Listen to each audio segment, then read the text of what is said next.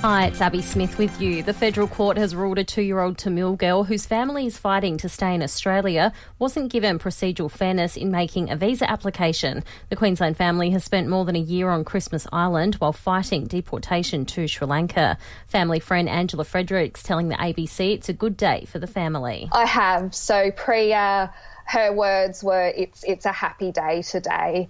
You could hear the smile on her face, and they're definitely feeling some relief today. Over 1 million Aussies are predicted to be unemployed in the coming months, but once again, one of our federal politicians has been asked if it's fair they continue with the same wage. Deputy PM Michael McCormack says pay cuts aren't on the table. Well, it's something that both the Prime Minister and the opposition leader have both addressed. It's not under consideration at the moment. But what I can say is that the wages have been frozen. There was due to be an increase, and that is not going to occur, and that's a good thing. We could be forced to download the COVID-19 tracking app to get out of lockdown. We're being told 40% of us need to download the Trace Together app for restrictions to be lifted. But PM Scott Morrison has refused to rule out making it compulsory if that doesn't happen. I know this would be something they might normally do at an ordinary time, but this is not an ordinary time.